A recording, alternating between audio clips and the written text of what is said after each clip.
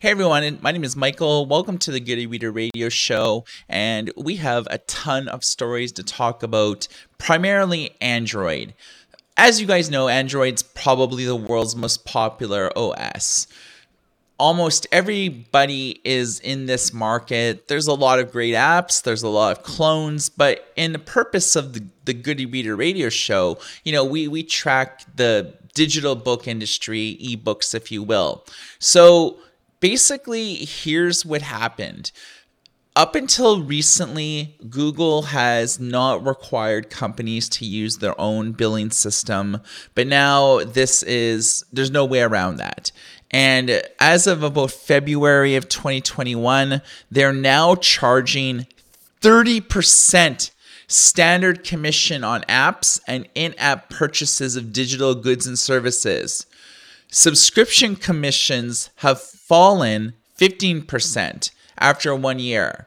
So basically, what we're seeing now is the first $1 million, Google only takes a 15% cut out of each sale, aka a paid app or something like the Amazon Kindle where you buy an ebook.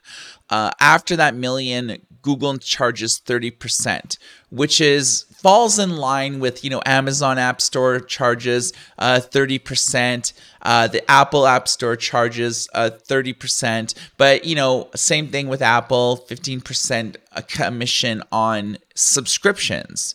So what a lot of companies have done is rather than use the Google billing system and pay 30%, they are now abandoning Android. The first company to confirm to Good e-Reader that they were doing that was Barnes & Noble. So their Nook app for Android, as of basically today, are going to be disabled for in-app purchases. You will no longer be able to buy Nook books, Nook audiobooks, or anything through the app. It's merely a consumption-only mode. So you'll be able to read any books that you had purchased from Barnes & Noble Nook before within an app, so those aren't disappearing, but you won't be able to buy any new titles. The only way that you'll be able to do it is if you go to, the barnesandnoble.com website and you buy ebooks or audiobooks through the website using your login and password that you use for the app. And then once you buy the content, it'll automatically be synced to the app. It's a few steps to take. And Audible as well, they have made the decision to do the same thing. You'll no longer be able to buy audiobooks directly through Audible. They are making the change, this weekend as well. So you'll be able to still take out a subscription for Audible because, they're only taking the 15%. So selling a subscription for a varying amount of credits, like their, premium plus members, you could get credits for those and then use those credits to do audiobooks through the app. But if you want to buy audiobooks on an a la carte basis, you have to go to the audible.com website for your local area. So for me from Canada, it'd be like audible.ca, buy content, and then it would sync to the Audible app. I can load up the Audible app, do a sync, and any purchase I do on the website will be automatically done for the app. So one company said that they are going to simply eat the cost and not abandon Android altogether is Kobo. They told me an exclusive statement, in the near future and in compliance with new Google Play Android app policies, Rakuten Kobo will be moving over to the Google Play processing platform for in-app purchases of ebooks and, where applicable, audiobooks. When this happens, customers may notice a few temporary changes to the reading experience as we fully integrate with the Google Play payment platform. We will work quickly to update and reintroduce reading app features such as the ability to purchase a Kobo Plus subscription and pre-orders. the company basically made it clear that there'll be very few hiccups available when switching over to the new billing system, but they will continue to support in-app purchases for the foreseeable future.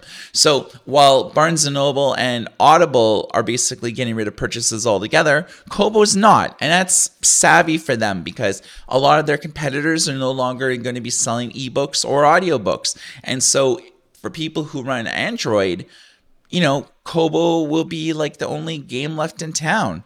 And this leads to the conundrum of Amazon. What are they going to do? Amazon's the number one ebook seller like in the world. They make the most money. Their e-readers are the most popular. So, I mean, they have a lot to lose.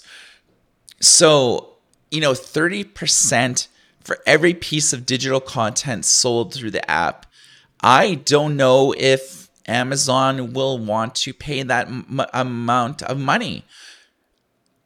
It doesn't make sense. Ebooks and audiobooks are a very low margin business.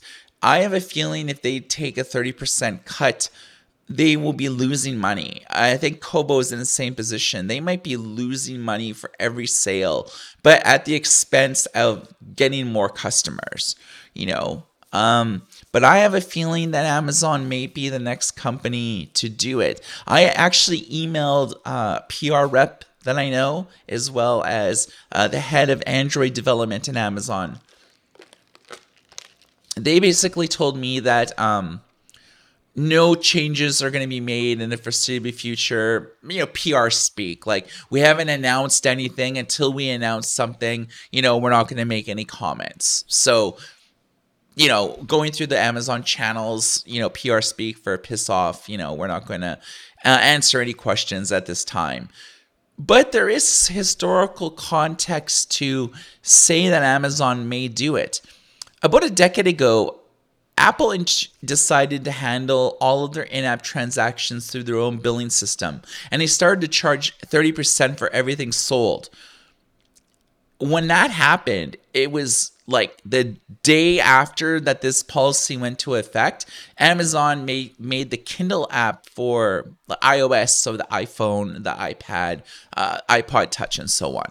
They mainly just made it a consumption-only mode. You couldn't buy anything through the app on iOS, and that continues to the very day, where in order to listen to audiobooks, read ebooks, comics from Comixology and all that, you have to actually go to the Amazon website, go to the Kindle category, buy content, open up the Kindle app for iOS on your iPhone and whatnot, do a sync all your purchases over, and there you go. So that when that policy went to effect, I stopped buying books from Kindle on my iPhone because I couldn't be bothered to load up Safari, go to the Amazon.com website, look for a book, and by the time I do that, it's like I get distracted by, I need to buy a new, whole beans coffee for my espresso maker. And so it was the same with Comixology, until Amazon bought them out,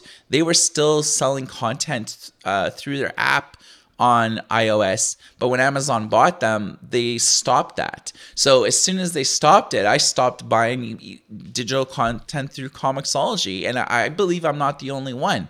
When you're used to buying in-app transactions, through an app, and then suddenly you can't, a lot of, I know myself, I stopped buying from them because I couldn't be bothered to jump through 3 or 4 hoops in order to just buy something. And I think that's why a lot of people ended up switching to Android, because unlike iOS, you could still buy everything through the app. Well, up until this weekend. So, I mean, for the last 10 years, if you are a Kindle user, you have an Android device, tablet, whatever, and you could easily buy content through there, directly through the app. I have a feeling that Amazon will stop in-app transactions because they did it when the 30% and the billing system on Apple happened. And now Google wants, basically everybody to use their own billing system. And do you think Amazon, as a data company, they're a data company, do you think that they want to lose all this historical data of like what credit card they're being used to pay. Are they using PayPal or, an Amex credit card? They won't be able to tell because it's going directly through like Google now. So Google is now capturing all of this data and not Amazon. And if I was Amazon, I'd be pissed. So Amazon does have an ace up its sleeve. They basically have two Android apps. One is on Google Play, and the other is optimized for Fire OS tablets. So if you have a Fire tablet, this is a completely different app. It's more or less the same like core functionality of the Google Play app, but they're basically using Amazon's own APIs. So when you buy an ebook on your Fire device, whether it's an audiobook, you're buying it from Audible. If you're buying an ebook, you're buying it from the Kindle store. So Amazon handles the payment processing and everything for their Fire OS tablets. So no matter what Fire tablet that you have, you're basically using a customized fork of the Android app. So that's Amazon's ace up their sleeve. They could basically say like, look, we're disabling in-app transactions because it's too expensive for us to continue offering it on Android. However, if you still want to buy content through the app, our Fire tablets are on sale today. Get them as low as $49. Their entry-level tablets are often on sale anywhere between like $39 and like $79. So you can pick up like a cheapo tablet just to like listen to audiobooks if you want, or just like to read Kindle books. It's, you're not being able to do it on your fully functioned smartphone anymore. Cause let's face it, most people read on their phones. And if you have a flagship, Samsung Z22 Ultra, it sucks that maybe you won't be able to read ebooks from Barnes & Noble anymore. You won't be able to shop and buy audiobooks through the Audible app anymore. If Amazon makes this decision as well, you won't be able to do Kindle ebooks anymore. So I have a feeling that Amazon will disable in-app transactions for Android, but they will continue to offer it through Fire OS. So basically, to sum up the story, Kobo will continue to offer in-app transactions. Barnes & Noble and Audible will not. And Amazon is an unknown at this factor. And those are sort of like the bigger companies. We don't really know what Tolino is doing or what like the smaller companies are doing. But those are sort of like the big boys. Overdrive really is, they're libraries. They're not selling content. They have a completely different business model. So this is very interesting. If you're listening to this radio show on goodereader.com, drop a comment on this radio show and let me know whether you think that Amazon will disable Kindle purchases or not. And on another note, do you think that with the Kindle shopping app for Android, could it come to it where they stop offering the ability to buy things through the app? 30% is a lot of money, for third-party merchants, I could see how Amazon could still make money through there, but selling goods as opposed to digital services, razor thin margins as well. I have a feeling that Google Shopping, on the app, you can't really do that on iOS. For Android, I don't know. It could happen.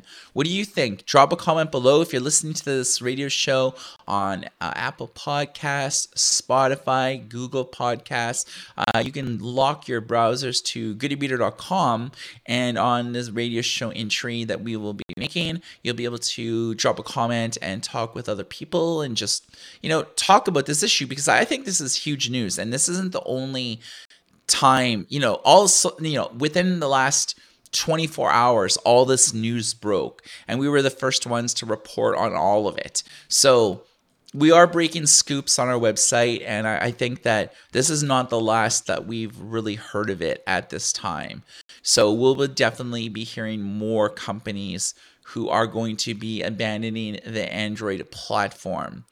So what's happening in other news? Well, we've been getting our hands on all sorts of groovy little devices. We on last radio show, we kind of gave you the scoop on what the Onyx Book Nova Air C brought to the table. We finished our comprehensive hands-on review. We have an unboxing and review video on our YouTube channel at youtube.com/goodyreader. But we also have an extensive written review that I did like on the website. I believe it's like 8,000 words. It's like, a 15-minute read. Suffice to say, drawing in color is so much better.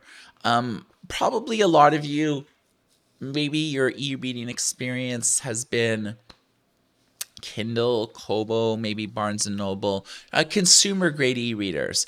There's a whole new product category that's basically started about like 5 years ago called eNotes, or their digital note-taking devices. So it's still the same e-paper screen that your Kindle or Kobo has, except the screen sizes are significantly larger. They range in size for about 6.8 inches all the way to 13.3. So the Onyx Book Nova C is an eNote, but you can also, install apps. It has Google Play, so you can install all of your favorite apps like on it. And it has performance modes that basically will increase the speed, page turn speed within an app, make it more responsive and robust at a slight decrease of image quality. It's what e-reader companies do in order, with e-ink refresh being what it is, browsing the Google Play Store, flipping through animated page turns, e-readers really weren't meant for that. So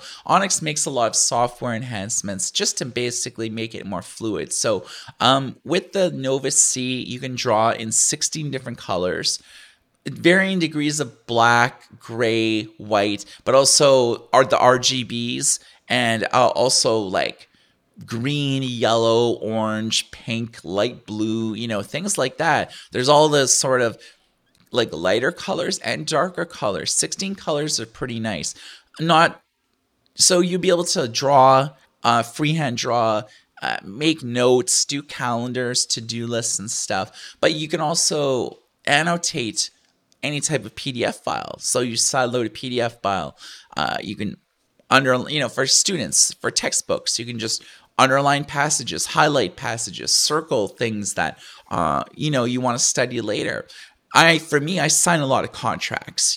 Being here at Goody Reader, it's like everything from taxes to like business development to when we sign up new vendors, we do vendor contracts. So, being able to just like handwrite my signature in a very, intuitive like fashion, that's what I prefer to do, it is like on a 13.3 eNote, because and then, you just send it through email to like the person right on the eNote. So it's like no computer required, which is pretty nice. So suffice to say, reading ebooks and seeing the cover art in full glorious color, pretty nice.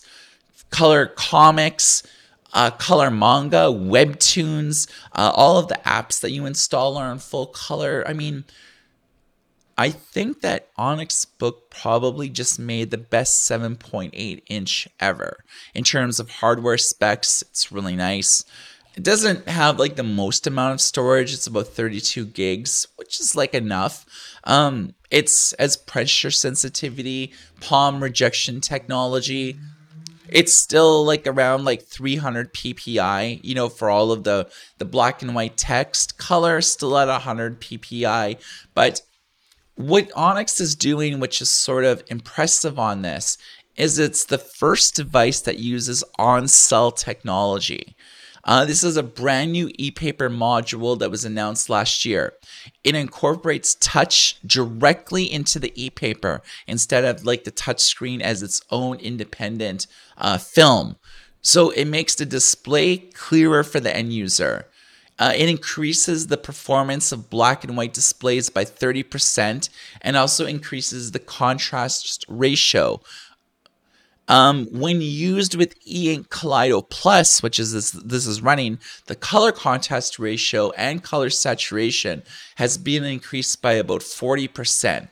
So versus like the Nova 3 color and this, it's around like a 15 to a 40% increase in like color accuracy and just the vibrancy of colors. So I think that if you're looking for a 7.8, the Onyx Book Nova Air Color is like the way to go. However, it's a little bit expensive. It's about $419. So you are paying a premium for the color module. And that's just because e-reader companies can't really manufacture to scale to get discounts. Millions of people are not going to buy the Nova Air C. Thousands are. Maybe tens of thousands are. My guess is when Onyx Book releases a new model, probably sell anywhere between 50 and maybe 100,000 units total. They might do numerous production runs because they're pretty, not frugal, but they're like strategic. When they are not sure if something's going to sell or not, they only say make like maybe 10 to 25,000 units. And if they get sold out within about a month, or if they notice some of the trends that things are selling more than expected, then they'll do another production run. But in the meantime, people who placed their orders are waiting a couple of weeks. Like, hey, where's my order? I placed it a couple of weeks ago. It's like, well, Onyx is making a new production run. Sometimes when people order through us, we try to explain it to them. It's like, Onyx didn't anticipate that this device was going to be as popular. They're doing a new production run. It's going to take 2 or 3 weeks.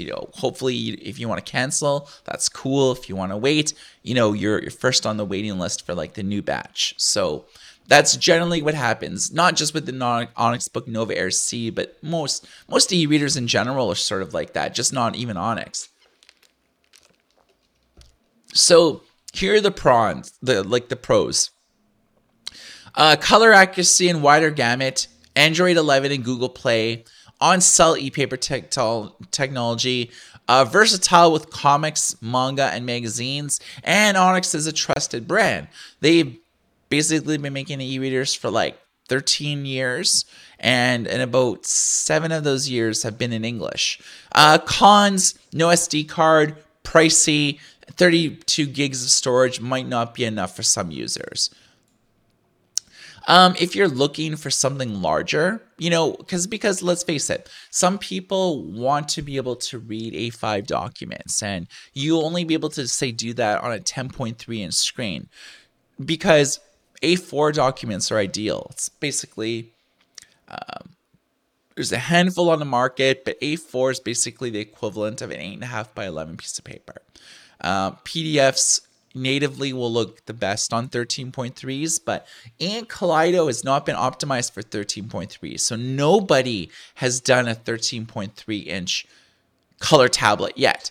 The maximum that they have done is 10.3, and the only 2 on the market right now is the Bigme Color, which I think is like the best one. It retails for about $9.99, but there's the Bigme B1 Pro Plus, which is also a color screen. And it has a slight spec bump, but like the bezel's thicker. It's not as a good looking device. Whereas I think the Carve Color hits all the check marks for being a very good device, and it's also the cheaper of the 2. So about $1,000 for that. Again, premium for a large device running the latest generation Ink Kaleido Plus. So that's what you're getting. So you're going to ask, how old is Kaleido Plus? Because we've been hearing about this for a while. Well, it's about a year old, maybe about a year and a half old. I believe that E-Ink is going to be announcing Kaleido 3, whether they name it Kaleido Pro or like whatever nomenclature that they're going to do. I have a feeling that they're going to be announcing it in May, and they're going to be doing it for SID Display Week. And I know Pocketbook is going to be doing a color device using Kaleido 3 at the end of the year. I haven't really heard reports from other companies yet. I know that iReader is going to be announcing a new color device on April 21st, which is like a couple of weeks before SID. So I have a feeling that Ink will announce it at SID, but I have a feeling that it won't be ready until the summer, which means that basically winter of 2022 is when we'll probably see the first wave of it. So I think iReader's probably going to do a Kaleido Plus, because they did the first generation Kaleido, the iReader C6, which was just in Chinese, but we actually sold quite well because it was like one of the first wave. I think it was the second color e-reader behind the Pocketbook Color that came out. So I think like color at the first generation of Kaleido was such a novelty that a lot of people were just like buying it. A lot of businesses were buying it from us. Like Amazon was buying it from us just to evaluate what the first generation new gen color e-paper looked like. And then iReader didn't do anything with Kaleido Plus, but I think that they're going to be doing it. They're going to be announcing products.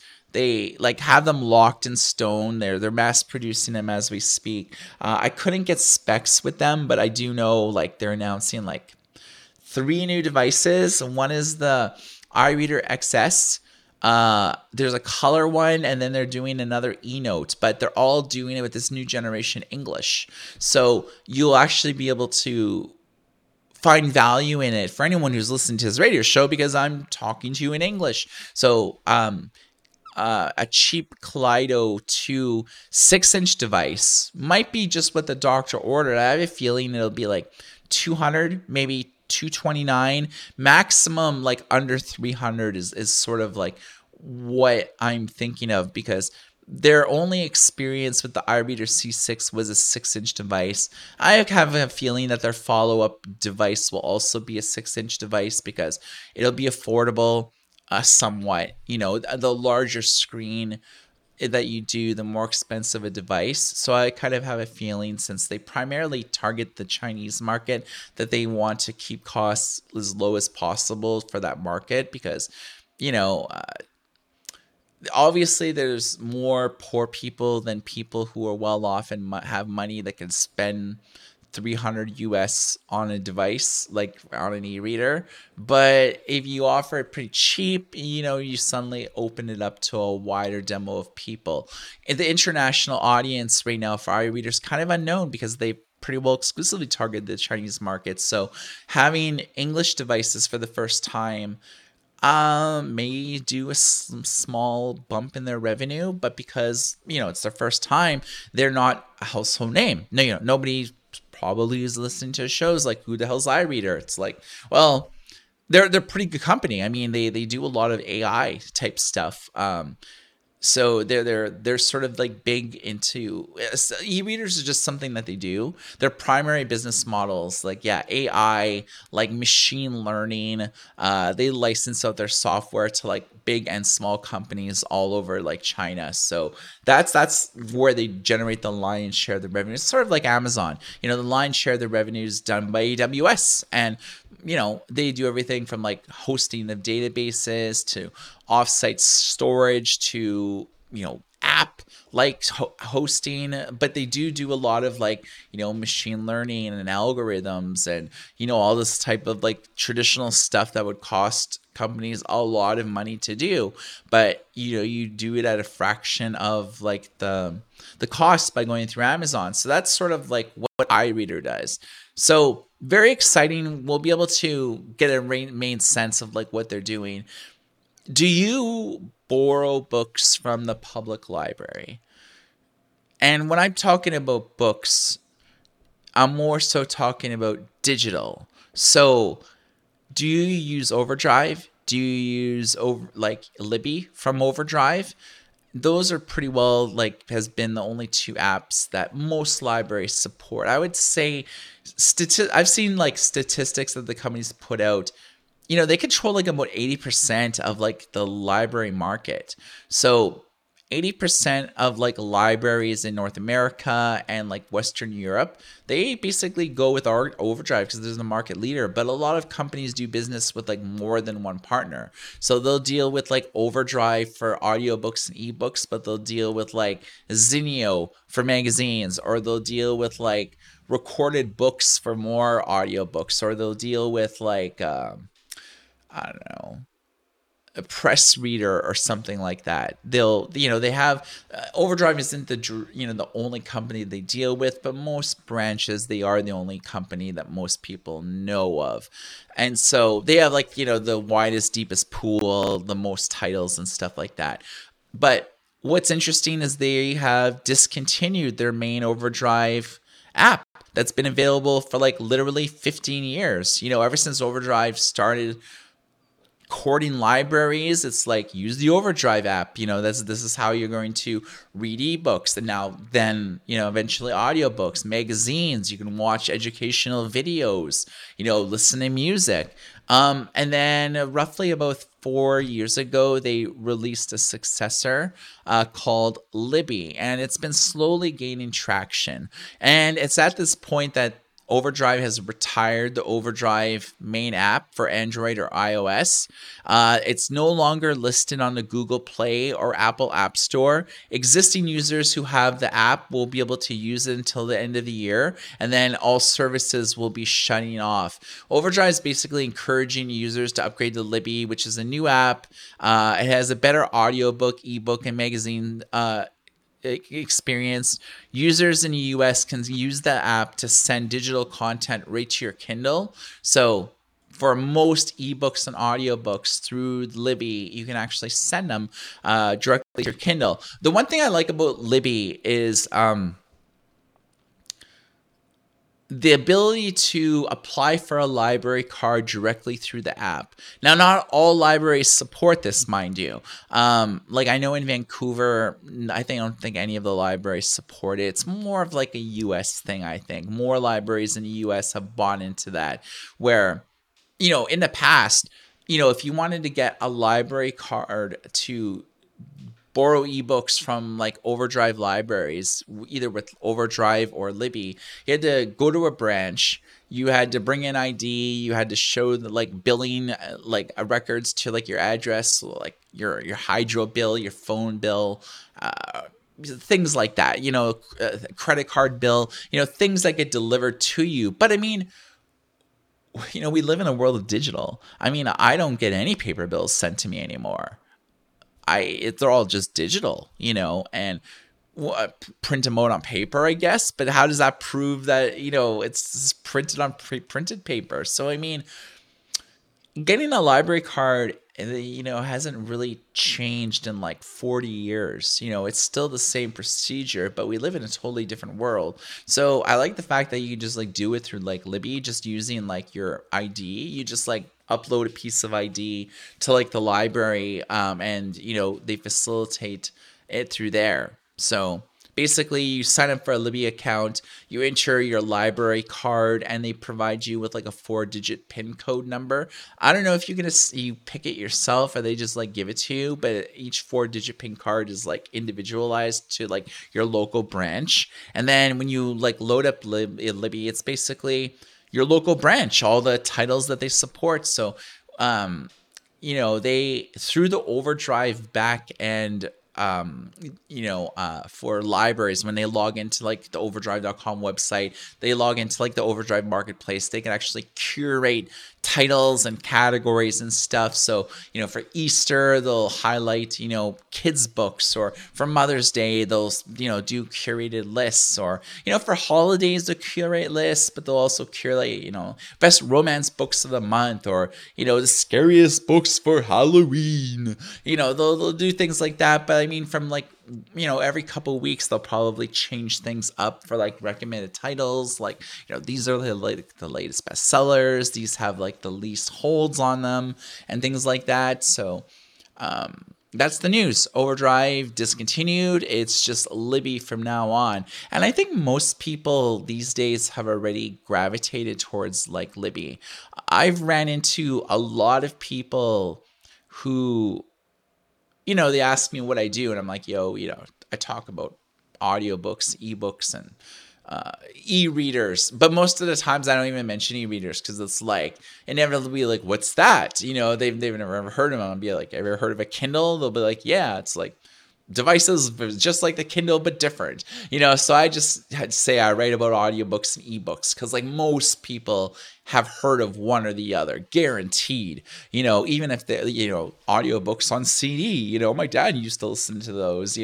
Reading, everybody reads, so I would hope so. So that's generally what I say. And then they're like, oh, I use an app on my phone to like borrow books from the library. I'm like, oh, what app? And they're like, Libby. I'm like, I know that app all too well, So it's kind of interesting that like I'll just meet random people and just service workers for the most part. Like when I go to Starbucks or Tim Hortons or just like the local roaster down the street, and I'll as they're making my drink, I'll shoot the breeze with them. It's a lot of times it's like I go there multiple times a week. I've seen the same workers. You build up a rapport with like for me, I build up a rapport with like the younger ones, people like say like under 30, just because like I have more in common with them than people who are like,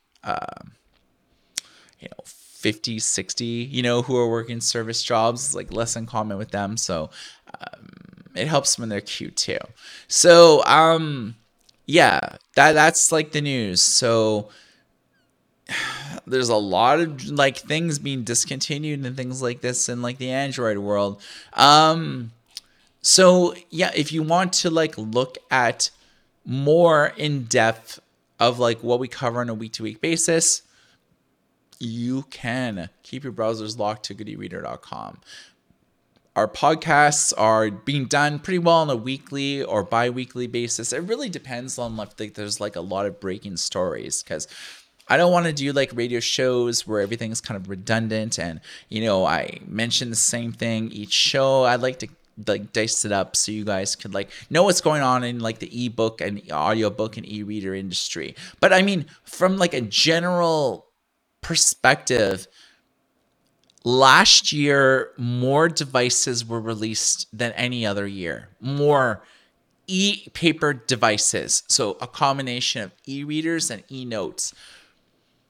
Xiaomi like released like 4 new devices, like iReader 3, like Hanvon 4, new Paperwhites, new Kobos, like new Kindle Paperwhites, Tolinos, Bokens, like there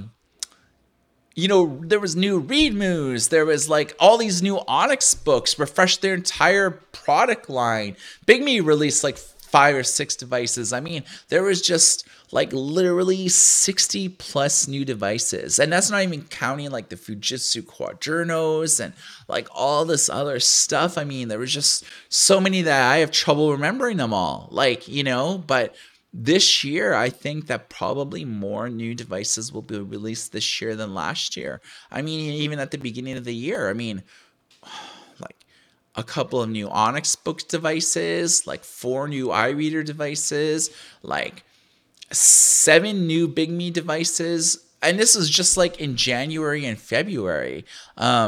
There is tons of stuff.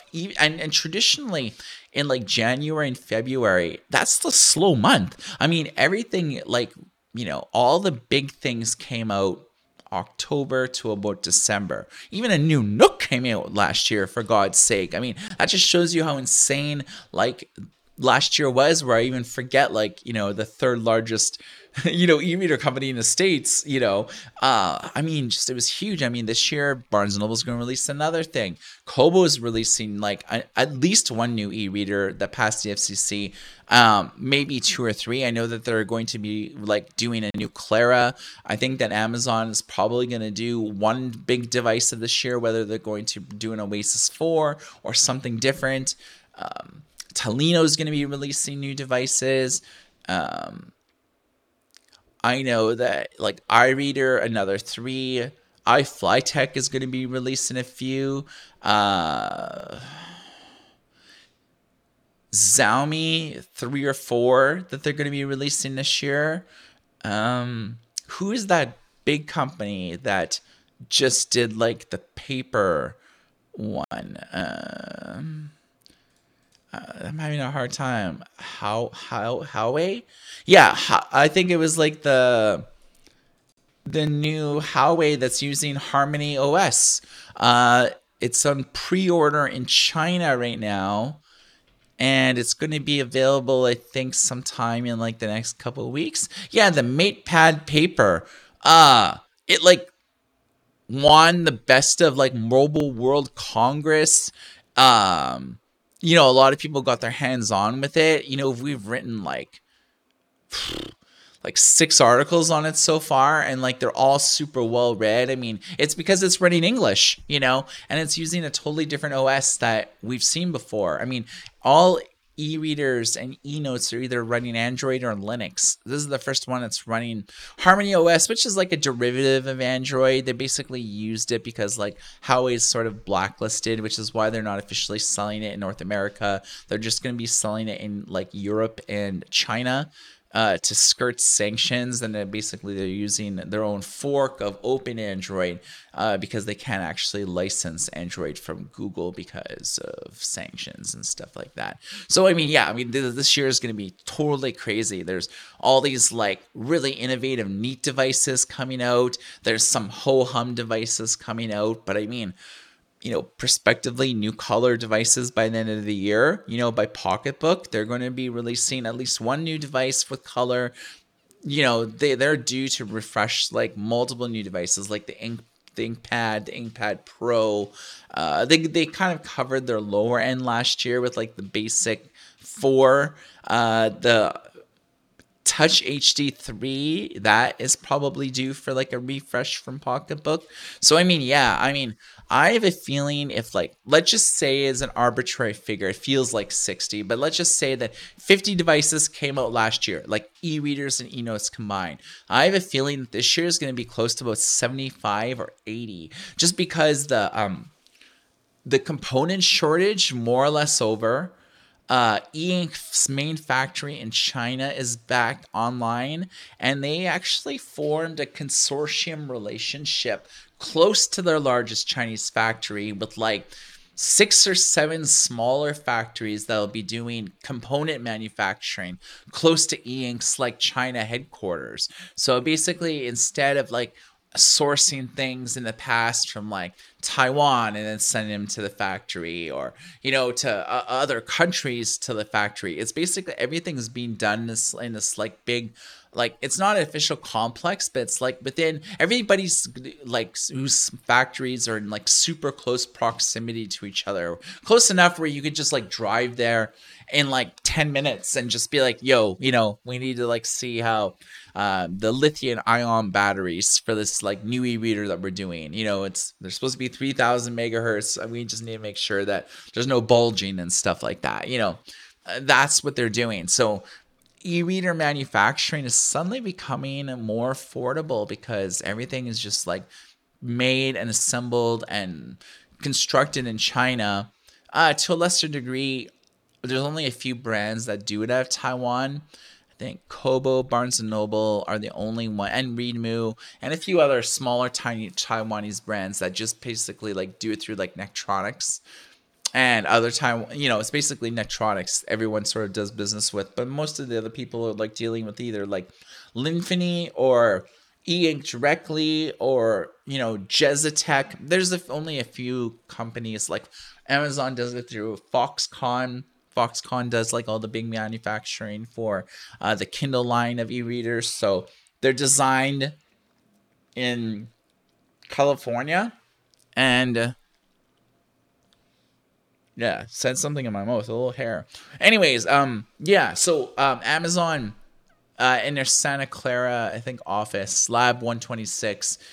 That's where they do all the designs and molds and everything like that, and then everything's sent over to Foxconn, and they actually do like the component sourcing, integration, like molds and manufacturing. So that's where everything's done. That's why like a lot of Kindles say like, design in the USA, like manufacture in China. It's sort of like what Apple, what's on all the Apple's boxes, because it's like Apple does like all this like industrial design, but its actual manufacturing is all just done like in China because it's significantly cheaper. So you've been listening to the Good Radio Show.